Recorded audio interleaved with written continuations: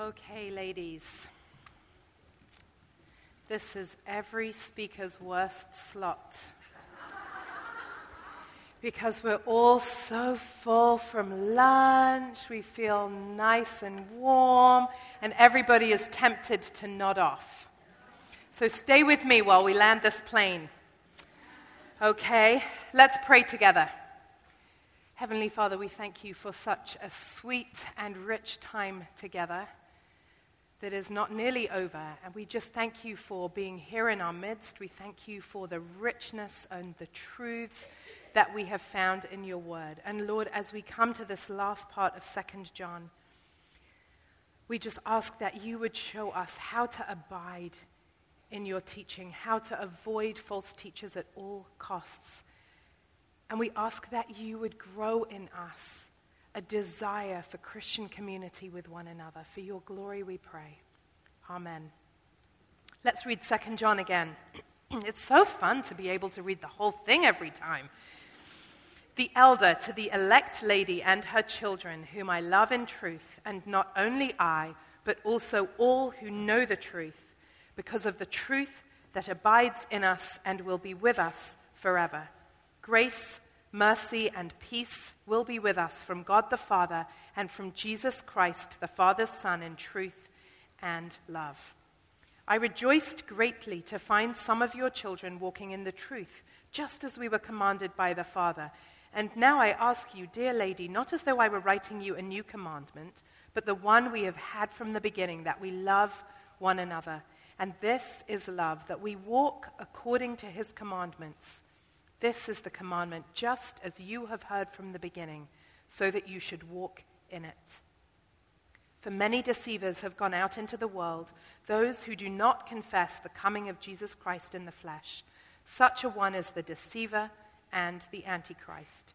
Watch yourselves, so that you may not lose what we have worked for, but may win a full reward.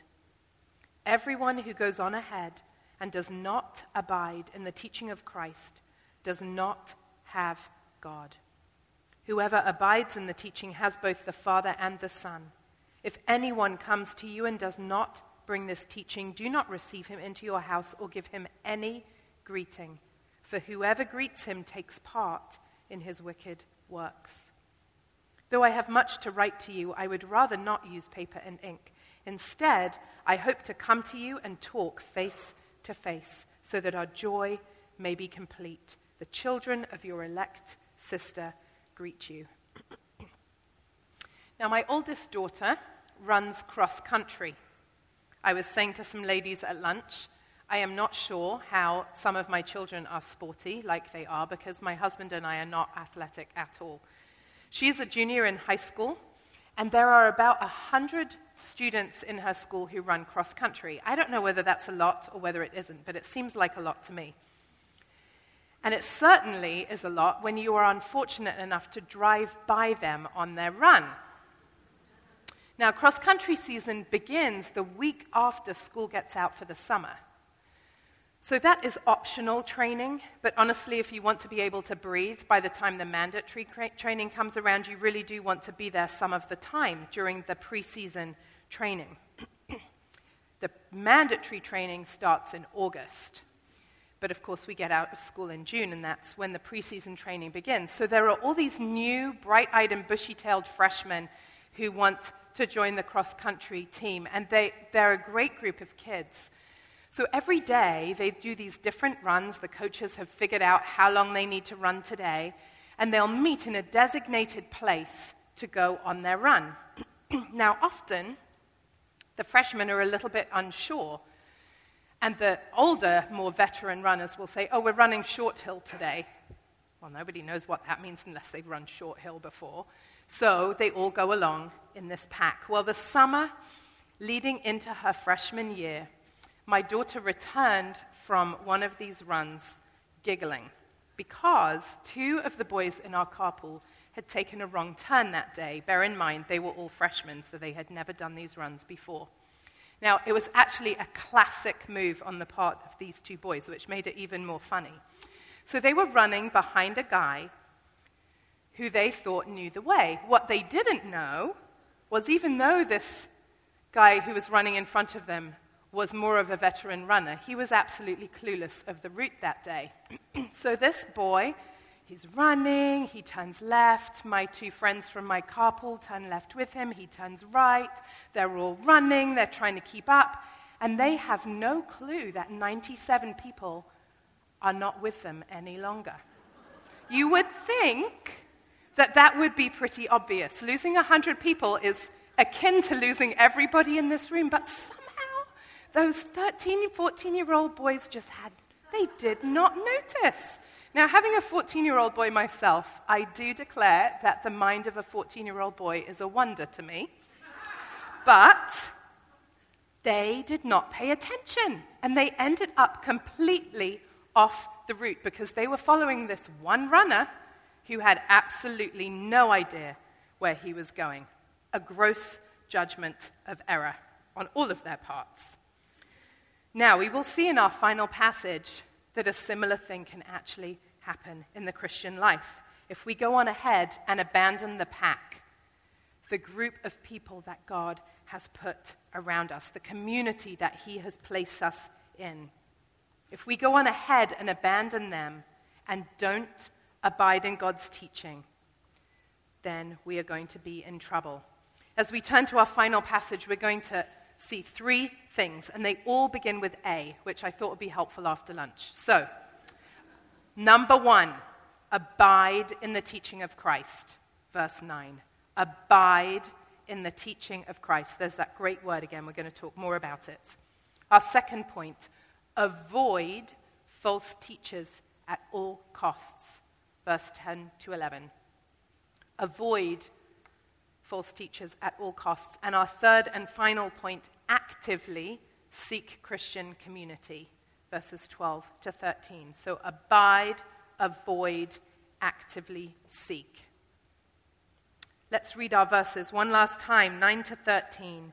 Everyone who goes on ahead and does not abide in the teaching of Christ does not have God. Whoever abides in the teaching has both the Father and the Son. If anyone comes to you and does not bring this teaching, do not receive him into your house or give him any greeting.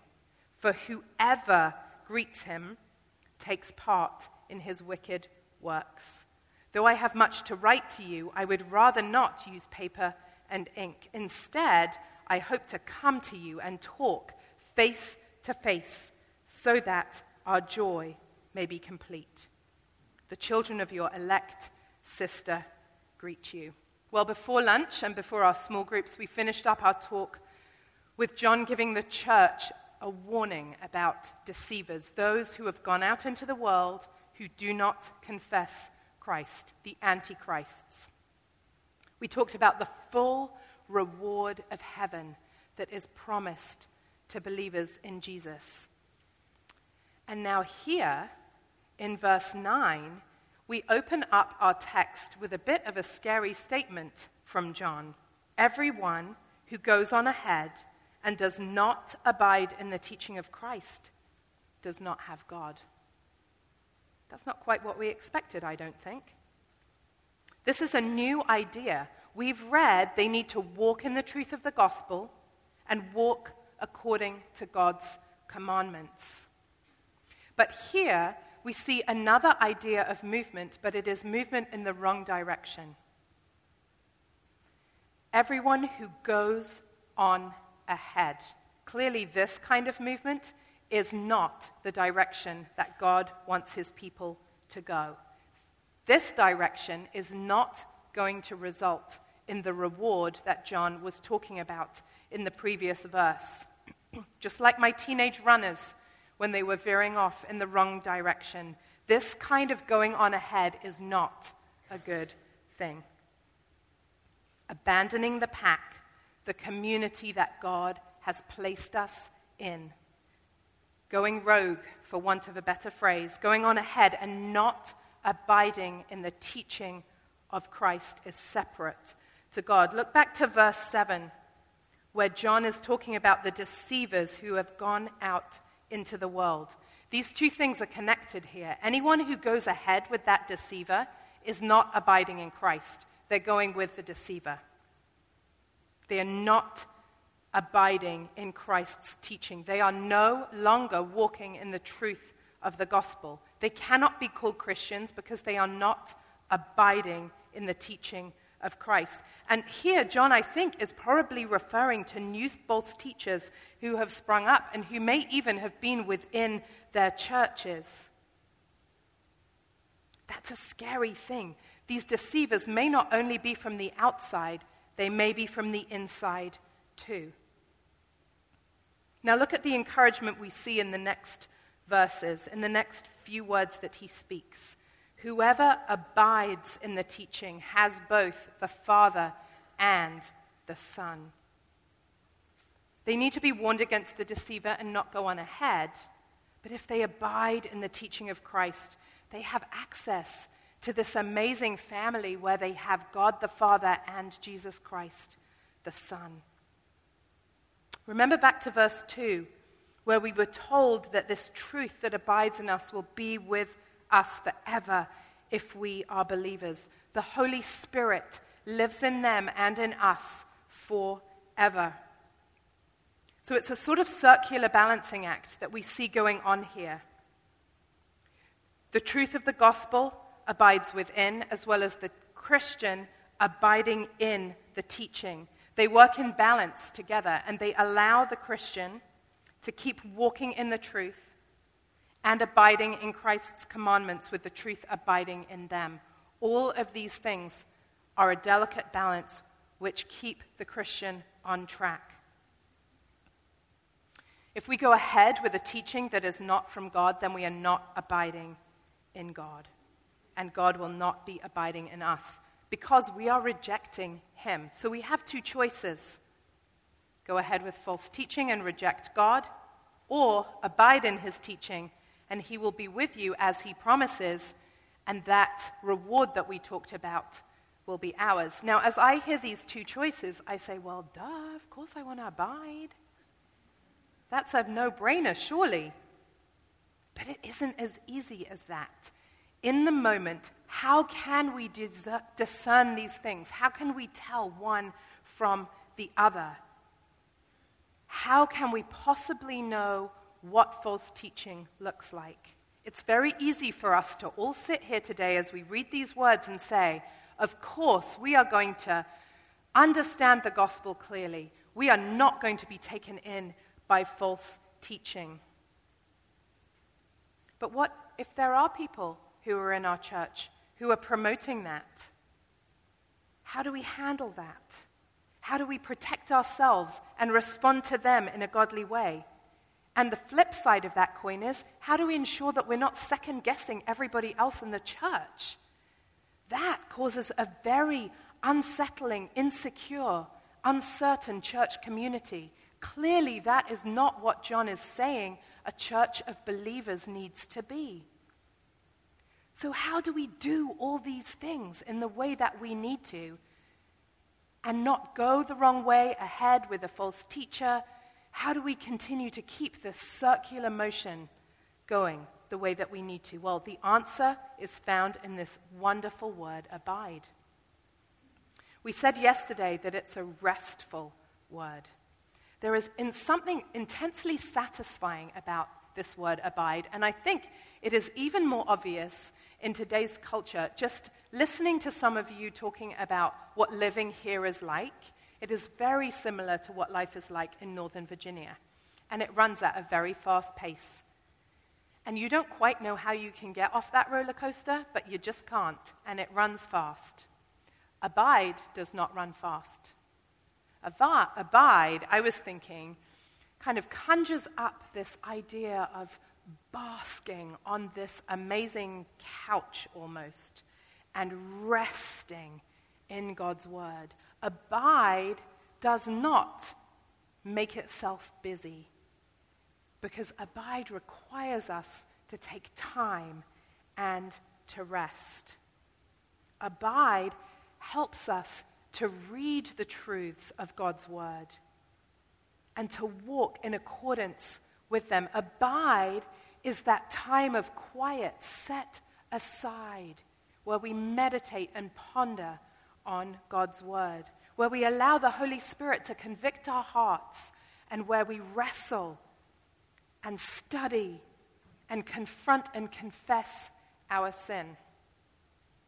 Now, some of you might be sitting there with a little smile on your face thinking, there is no abiding in my life right now. I don't even have 5 minutes in my day when somebody is not crying or wanting something, or where something needs to be done for somebody else. We may find ourselves in a season of life which is far from restful right now. We may be in a very demanding job, which is requiring us to work 24/7 around the clock. We might have infants or young children. We didn't sleep for 12 years. Our children were horrible sleepers, and we kept having more babies. I don't know what we were thinking. But that was not very restful. I did not feel like I was abiding very much. I was just in a fog. I was trying to survive. Perhaps you're in a season of life where you're in your car all the time, driving to care for elderly parents or driving teens around. Whatever season of life you may be in, I challenge you to be creative so that you can abide. Put a Bible in your bathroom and lock yourself in for 5 minutes. 5 minutes. Strap them down, put them in a bouncy seat or something. They're not going to kill themselves for 5 minutes, but it may be the difference in your day so that you can abide. One of mine might have killed somebody. I would have need to do something about that. But honestly, make it happen for yourselves. If you are sitting in a carpool line, or if you are spending 4 or 5 days at the soccer field or at the baseball field, have something in your glove box that you can pull out and read while they're having their practice. Make some cards that you can keep in your purse. And when you have a second, the line at the grocery store is much longer than you wanted it to be, and you didn't do the car pickup thing. So you're standing in this line. Pull those cards out of your purse. Abide with the Lord in that moment. We need to be creative, ladies, so that we can make this happen in our lives, because it is so important. I remember having a particular quiet time about 10 years ago. We were living in Illinois. We had just come off the mission field. My husband was still traveling back and forth to the Balkans. And as I said, we had these 4 children who never wanted to sleep. So there were lots of nights awake where many of us would be sitting in our bed listening to 1 or 2 screaming in their rooms. Those sleep books, they didn't work for my children. And I remember in my quiet time that day saying to the Lord, when this roller coaster stops, when my children learn to sleep, I am going to spend so much time in your word. The Lord spoke to me very clearly that day, and he said to me, this roller coaster is not stopping until glory. You better figure it out. He showed me that whatever season of life we are in, our roller coaster feels like it's going at full speed. So we cannot make excuses and put off abiding in God's word and reading it until tomorrow, because it will be too late. I really wish somebody had challenged me with that sooner. I had wasted all this time in a frenzy, feeling like my life was out of control and just out of my reach. And if I had taken 5 or 10 minutes during the day, every day, to abide in the Lord, my focus would have been completely different in those early years. So I encourage you to encourage each other. Are you finding time to abide in God's word today? How are you doing that creatively? To the mom who has many kids, who she is driving around, how are you abiding in God's word? What are you doing to ensure that you are? My new best friend is the ESV Talkie audio Bible thing. And I finally worked out how to make it go Bluetooth in my car. I feel like I've conquered the world. But it is amazing because I can have the Bible speaking to me, God's word, as I am driving around. That is one way that I have this year discovered how to abide in a lot of time that I am spending in my car. How are you doing that? Ask the lady who has a commute into Boston every day. How are you abiding in God's word? How do you do that on your commute? What things have you found helpful? How can I pray for you so that you do abide? For those of you who are older, how are you abiding in God's word? For those of you who are struggling with health issues that make you feel like you just can't focus, how are you abiding in God's word? John doesn't tell us how we need to do it. He just tells us we must in order to be walking in the truth.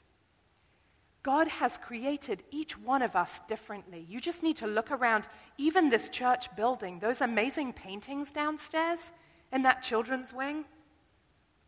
The Lord has gifted you creatively, whoever those people are. The jewelry, Kendra. God has gifted you creatively.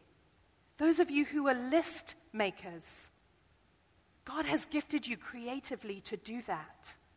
Use those gifts and talents that God has gifted you in and use them to abide in His word, whatever that looks like. If you are a musician, and if you are not, use music to abide in God's word. It will refresh your soul.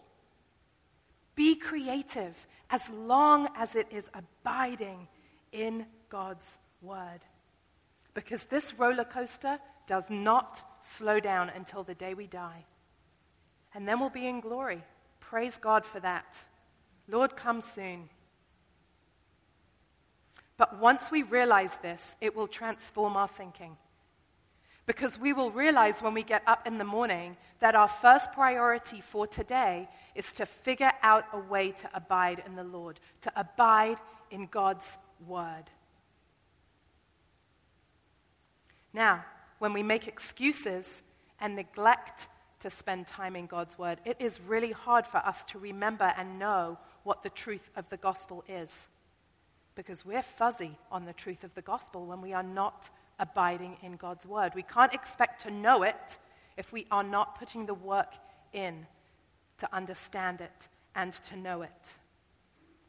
Now, around the same time that I had this aha moment in my quiet time, a couple that we had been on the mission field with were brought home by their missions organization to work on issues in their marriage. They needed to be removed from their location in order to remove some of the temptations that they were struggling with.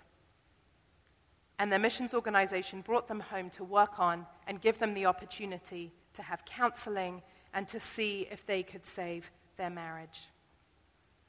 Sadly, their marriage ended in divorce. Neither of them are walking with the Lord. They believed the lies, and they used them to justify their actions. They were exactly like these people that John is talking about here in verse 9. They went ahead with the false teachers, and they did not stay with the pack. They justified their actions and their sinful life. They were not truly regenerate believers, it turns out. But their story is a good reminder to us that we need to abide in God's word. And again, I am not saying here that we can lose our salvation. But what I'm saying is, if you read God's word and you read the parable of the sower, for example, you can see that shoots grow up, but yet they can be strangled by the thorns. So there can appear to be fruit, which is actually not lasting fruit. Let's make sure that our fruit is lasting, ladies. May we abide in God's word. And again, we have to ask the question, why is John just like a dog with a bone about this? Why does he keep pounding this home? Why is it so important to him? Well, there are many reasons that we could use, but if we look in our text in verses 10 and 11, we can see that God wants us to abide in his word so that we can discern false teachers and avoid them at all costs. This is why John is making this so important. Our second point, avoid false teachers at all costs. Look at verses 10 and 11. They tell us, if anyone comes to you and does not bring this teaching, do not receive him into your house or give him any greeting, for whoever greets him takes part in his wicked work. Now, there are a couple of things we need to understand culturally in order for these verses to really make sense to us and for us to understand them in the way that John intended then. The culture of the day was for teachers to travel around from place to place. Of course, there was no internet, no social media, no TV. There were letters, obviously, because we're reading one, but they would have been taken by hand. There was no postal service. So you may remember in Luke chapter 10, Jesus sends out 72 followers who were going to go around from town to town. And this would not have been unusual. People would have been very used to seeing people coming into their towns and teaching them things. That seems very unusual to us because we're very structured here in the West. In other parts of the world, it is much more free like that still. But here, that would be very unusual. So we need to understand this. We read in Acts of men like Philip and Peter and Paul traveling around and preaching the gospel in different places. There was a culture of hospitality that went along with this that worked really well.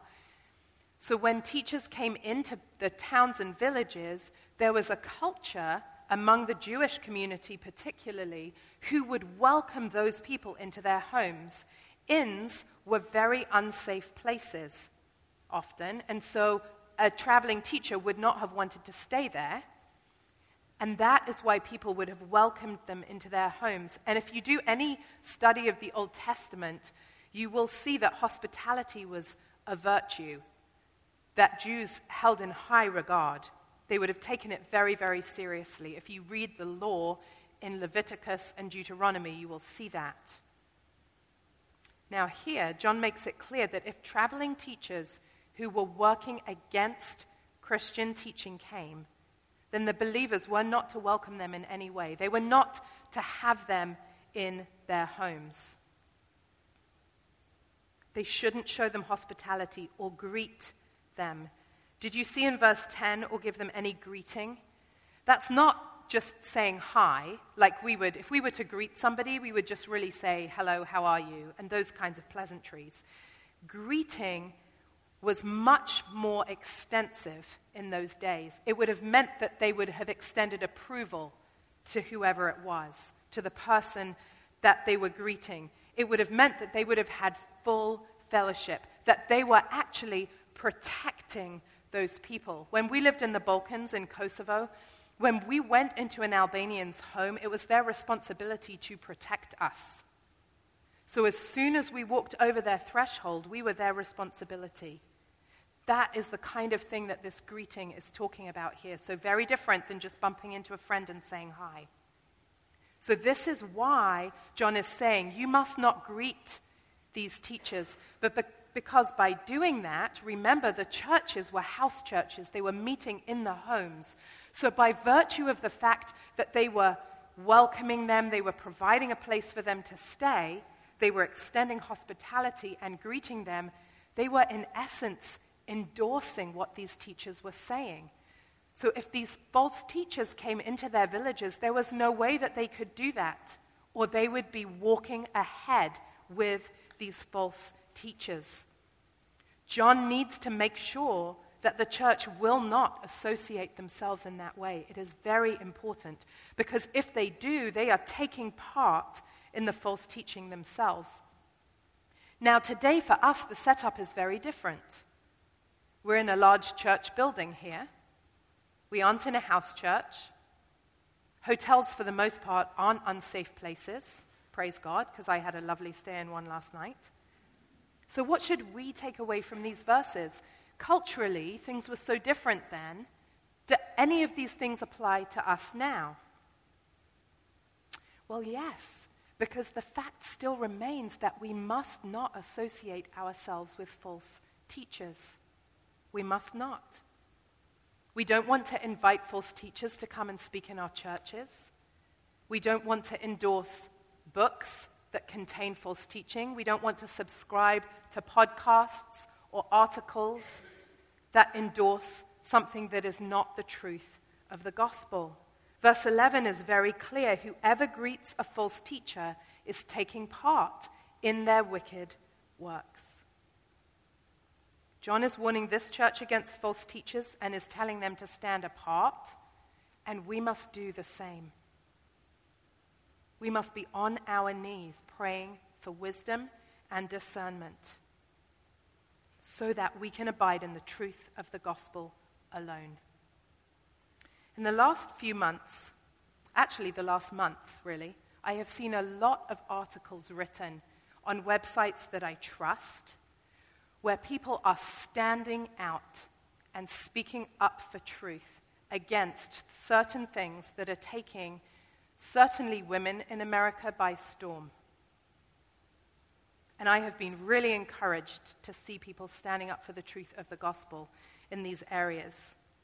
One example is an article I saw written on the Gospel Coalition website about Rachel Hollis's book, Girl, Wash Your Face. I don't know if any of you are familiar with Rachel Hollis, and if you have found her book transforming in your life, I'm going to offend you right now, so I apologize for that. I'd seen a lot of friends posting about her book, and I was curious to see. I had heard that it was a Christian book, but other than that, I didn't know anything more. So I went ahead and I read it. And the reason I read it is so that I could speak with credibility and first-hand knowledge about it when I had interactions with my friends. Now, this article I spoke about on the Gospel Coalition website was by a lady called Elisa Childers. And she pointed out some very helpful things in her article that I want to share with you.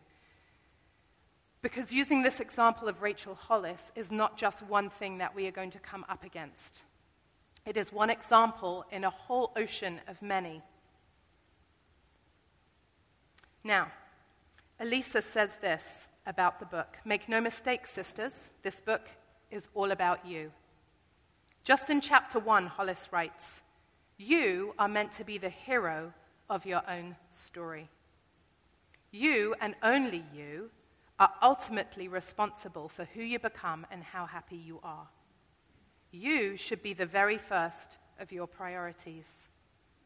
Girl, Wash Your Face is littered with references to self-love and self-care. In fact, the theme is so pervasive that it shapes how Hollis responds to everything, from hardship to trauma to parenting to working out. Anything but surrendering your life to Jesus and placing your trust in him alone. Your happiness, your success, your everything, it's all up to you, ladies. I don't know about you, but I don't think that's good news. Jesus offers us true joy and peace, but only after we realize that we are not the center of our own lives and that we are no longer in charge. This is key, isn't it? The gospel shows us clearly that we are not the center of our lives. It shows us clearly that we are not in charge. And it teaches us that we must surrender our lives to Christ. It teaches us that we don't have the power to save ourselves. Only Jesus has that power. Now, here's what I have been talking about all weekend. Elisa Childers, who wrote this article, abides in the gospel. She walks in God's commands and she knows his truth. How do I know that? Because the things she is pointing out are all the things in Rachel Hollis's book that do not line up with the gospel. Now, she would say in her article, and I would agree that with this too, having read the book, there are notes of the truth of the gospel in this book for sure. Would there be things that you could find helpful? Absolutely. But the overall message of this book is absolutely not gospel-centered. It is man-centered. And this is completely contrary to the gospel, ladies. We cannot save ourselves. That's why Jesus had to die on the cross, the most agonizing death. We need to take care. This is highly dangerous, and this is why we need to understand God's word intimately. We need to ensure that we don't fall prey to these things. In her article, Childers lays out 5 lies, and they're 5 lies that she has come to the conclusion of as she's been reading the book. And the 5th is the most important one. This is what she says. This is the 5th lie that she saw. Sin isn't the problem. This is the deepest and most pervasive lie that coils its way around the book like a python choking its prey. I can't state this plainly enough. Sin is your enemy, and you absolutely can't save yourself from it. You are not in control of that situation. That may sound harsh, but it's actually the best news ever. You and I are rebels against God. We can't get around it. Everything that's broken in our lives is because of sin, whether it's ours or someone else's, and sin must be paid for. There is no peace between our sin and a holy God. Justice must be done. As I read her words, I hear the truth of the gospel coming out in her article in ways that I did not when I read the book. And I really hope you do too, because sin is our biggest problem. And it is often the thing in false teaching which is not spoken of. Sin is our biggest problem, and that is why the cross had to happen. If we didn't have a problem with sin, God wouldn't have needed to send Jesus. It's at the very heart of the gospel. Anything that tells us that it isn't, and that we have the power to fix our situation alone in our own power, is absolutely not the gospel. This book, Girl Wash Your Face, is all about Rachel Hollis, with a few spiritual comments and some Bible verses thrown in. It is not about Jesus. But the good news is we don't actually have to figure these things out all by ourselves. In addition to God's word, his gospel of truth, the Holy Spirit in our hearts, God has created a community of believers for us to be a part of. He has placed people in our lives who are believers too, who can walk with us, who can walk through life with us, who we can discuss these things with, who can help to sharpen us and point us in the right direction. Because even if we are faithfully trying to abide in the gospel, sometimes we are going to miss things. But our really good friend who we pray with twice a month might be able to see that when we can't.